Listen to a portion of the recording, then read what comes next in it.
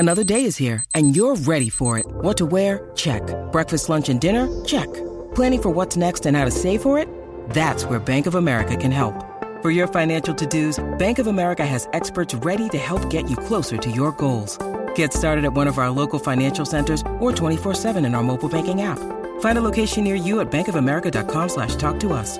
What would you like the power to do? Mobile banking requires downloading the app and is only available for select devices. Message and data rates may apply. Bank of America N.A., member FDIC.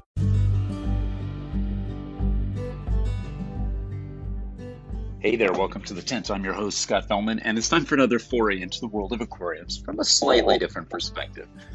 You know, the idea of a biotope aquarium is pretty well discussed and well understood in the aquarium hobby.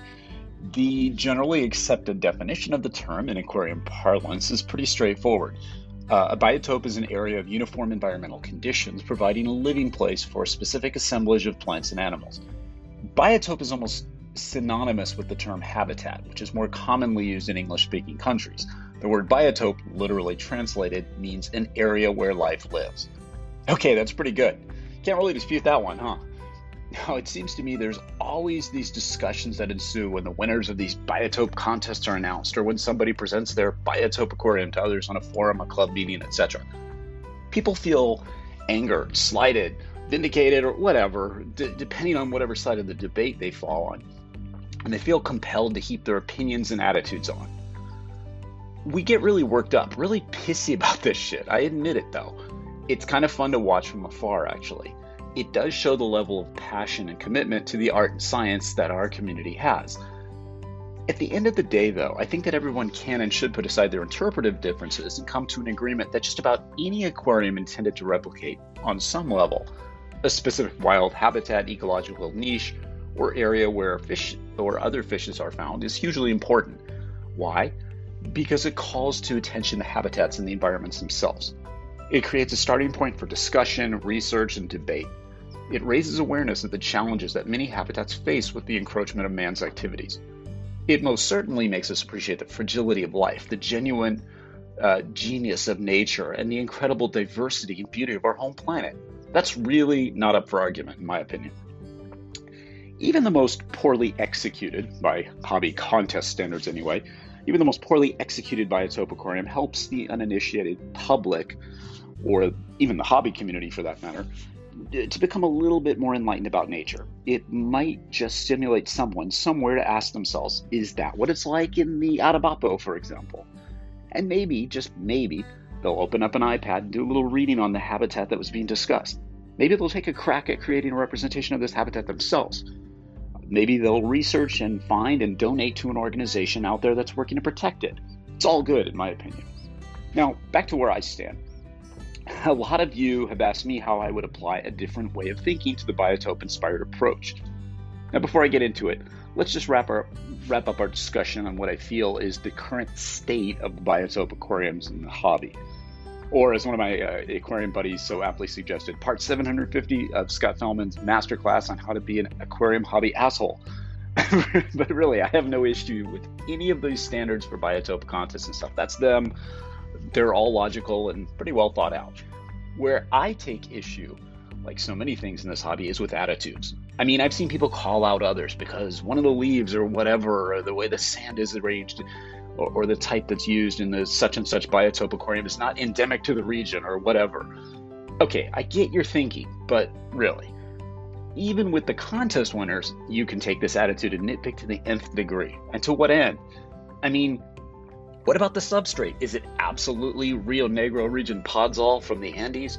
Is every specimen of wood used in the tank from the surrounding Barcea forest? Is every freaking bacteria, fungi, paramecium, copepod, etc. the exact species that comes from the region being represented? Huh? Is it?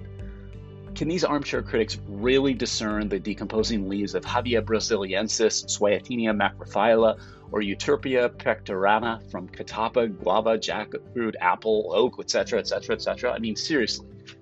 And if someone can't source the specific Amazonian leaves, and oh, newsflash, you typically can't, does that invalidate the aquarium from consideration as a biotope aquarium in these people's eyes? I mean, it gets ridiculous. Does it even matter? Come on, we've got to get real and stop mentally masturbating each other about some perfection that few could appreciate, let alone discern. To me, biotope inspired is good enough. Well, that's just me, and you kind of asked, and okay, I'm getting all worked up. So let's think about this from a slightly different perspective as we do here in the tent.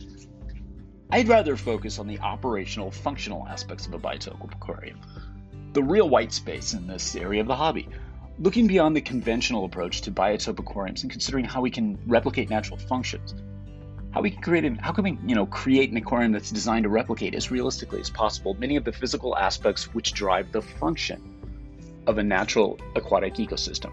To me, that's even more exciting and potentially beneficial than simply replicating the look of the system and the aggregating of species that belong to a specific environmental niche or geographic locale, as we do in the conventional aquarium approach to biotopes.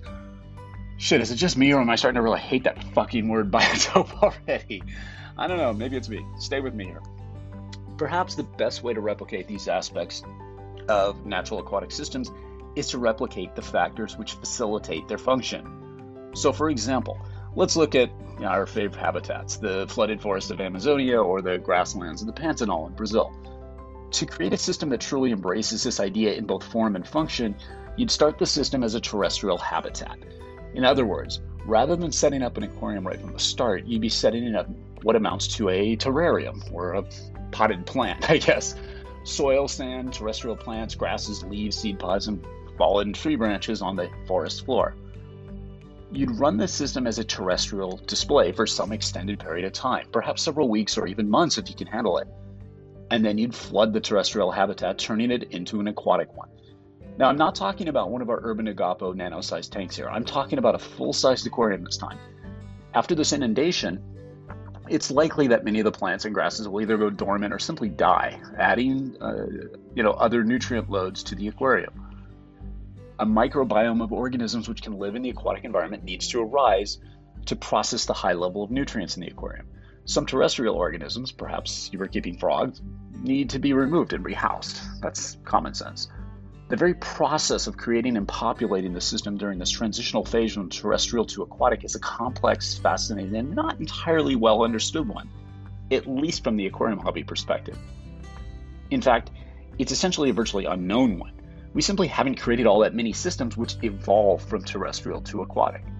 Sure, we've created terrariums, paludariums, etc., but this is different. Rather than capturing a moment in time, we're talking about recreating the process of transformation from one habitat to another. Psychologically, it'd be challenging.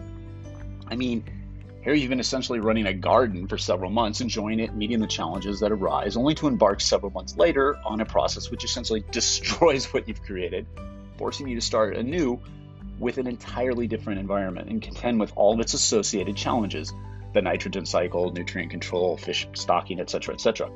Modeling the process. Personally, I find this type of approach just irresistible. Not only do you get to enjoy all sorts of different aspects of nature, you get to learn some new stuff, acquire some new skills, make observations on processes that, although common in nature, were previously unrecorded in the aquarium hobby. You'll draw on all of your aquarium-related skills to manage this transformation, too. You'll deal with a different aesthetic. I mean, flooding an established planted terrestrial habitat filled with soils and plants will create a turbid, no doubt chaotic-looking aquascape, perhaps even messy, at least initially. This is absolutely analogous to what we see in nature, by the way. One key to making this interesting from an aquatic, or at least an aquascaping perspective, is to recreate a hardscape, or to create, a hardscape of wood, rocks, seed pods, etc. during the terrestrial phase that will please you when it's ultimately submerged. You'll need to observe very carefully. You'll need to be tolerant of stuff like turbidity, biofilms, algae, decomposition, many of the skills we've developed as botanical-style aquarists. You need to accept what you're seeing in front of you today won't be the same thing that you're going to see in 4 months or even 4 weeks. You'll need incredible patience along with flexibility and an even keel. We have a lot of the chops we need for this approach already. They simply need to be applied and coupled with an eagerness to try something new and to help pioneer and create the methodology, and with the understanding that things may not always go exactly like we expect they should. For me, this would be likely a one-way trip, going from terrestrial to aquatic. Of course, much like we've done with our Urban Agapo approach, this could be a terrestrial round trip if you want. That's the beauty of this. There's no real rules. You could do a complete 365-day dynamic matching the actual wet season, dry season cycles of the habitat you're modeling. Absolutely.